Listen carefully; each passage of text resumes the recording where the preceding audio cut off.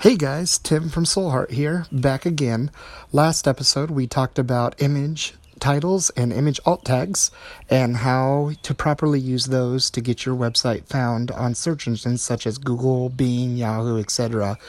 And I said at the end of that podcast that today we'd specifically be talking about keywords. So that's exactly what I want to do. I want to go over some tips and tricks for you to find some good keywords and to really help you get your blog or your website found on search engines. So today, like I said, we're going to be talking about keywords. And just to let you know right up front, you need to be using keyword research before every single post, blog post, or page that you are using for your website or blog. And the way you do that is to not just assume you know what the users are searching for. Honestly, about 8 or 9 times out of 10, I think I know exactly what phrase is being used when people are searching search engines for when to find my website. But in reality, I'm wrong 8 or 9 times out of 10. So here's what I want you to do. I want you to take your blog post or your website and look at it as if it was a box or a Rubik's Cube.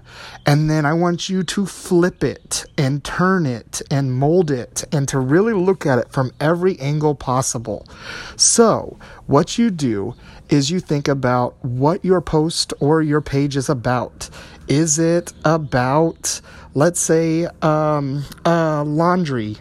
Then you say, okay, well, people are searching, what detergent should I use? In actuality, that may not be the case. They may be searching, what's a mild detergent? Or they read something that says on the piece of clothing itself that you could only wash it in mild detergent.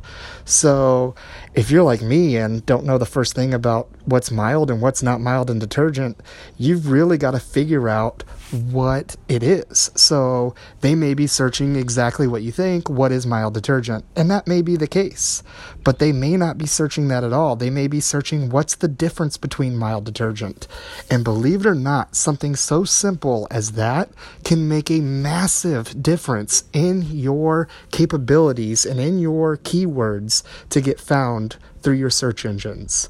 So sticking with that theme of mild detergent, let's say, the way I would attack this personally is to type into google.com and type in mild detergent.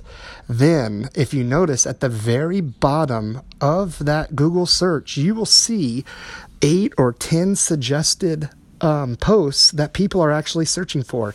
That is an invaluable tool to help you get found on search engines like Google, because those are the questions that people are actually posing to search engines to find it. And Google's just giving it to you right there. So you type in mild detergent, you scroll down, and you may see what's the difference between mild detergent and regular detergent. Or you may see, is my Tide mild detergent, or is Costco detergent mild detergent, things like that. And that's how you want to attack your next blog post or your next post on your website.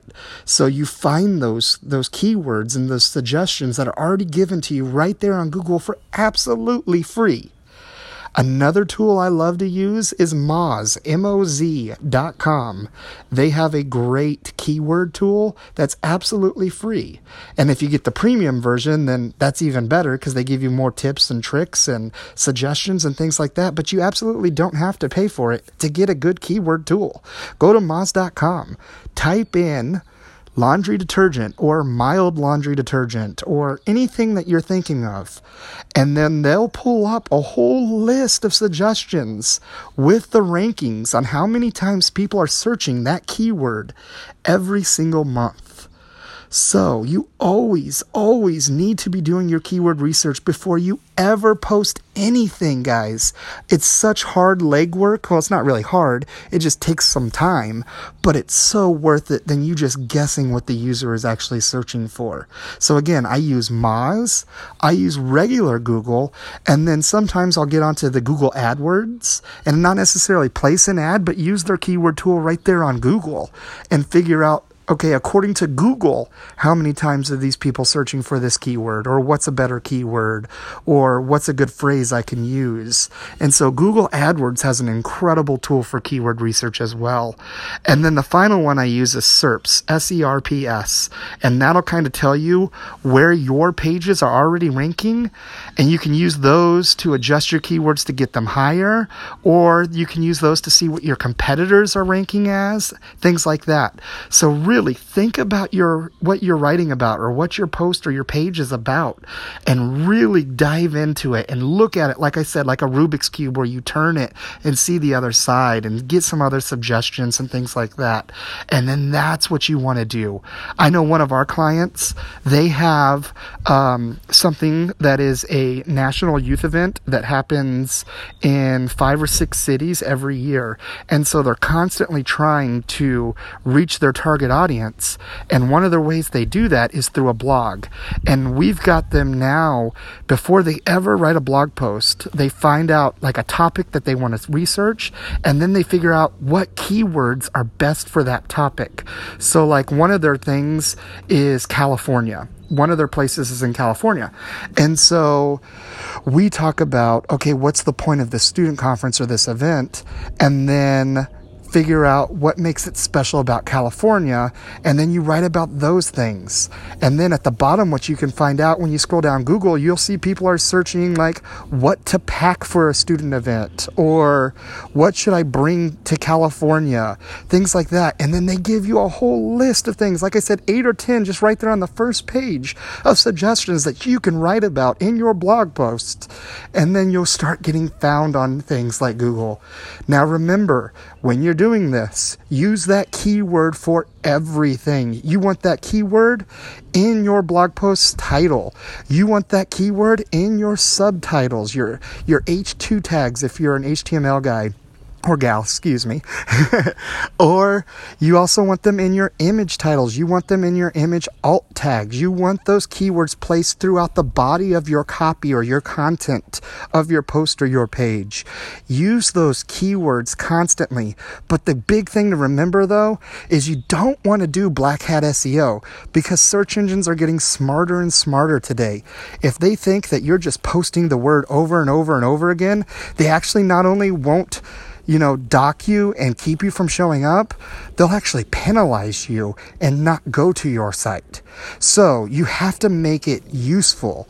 So like I said earlier, if your post is about mild detergent, then you want to have that in your headline, in your title, in your subheadlines, in your image alt tags, and in your copy.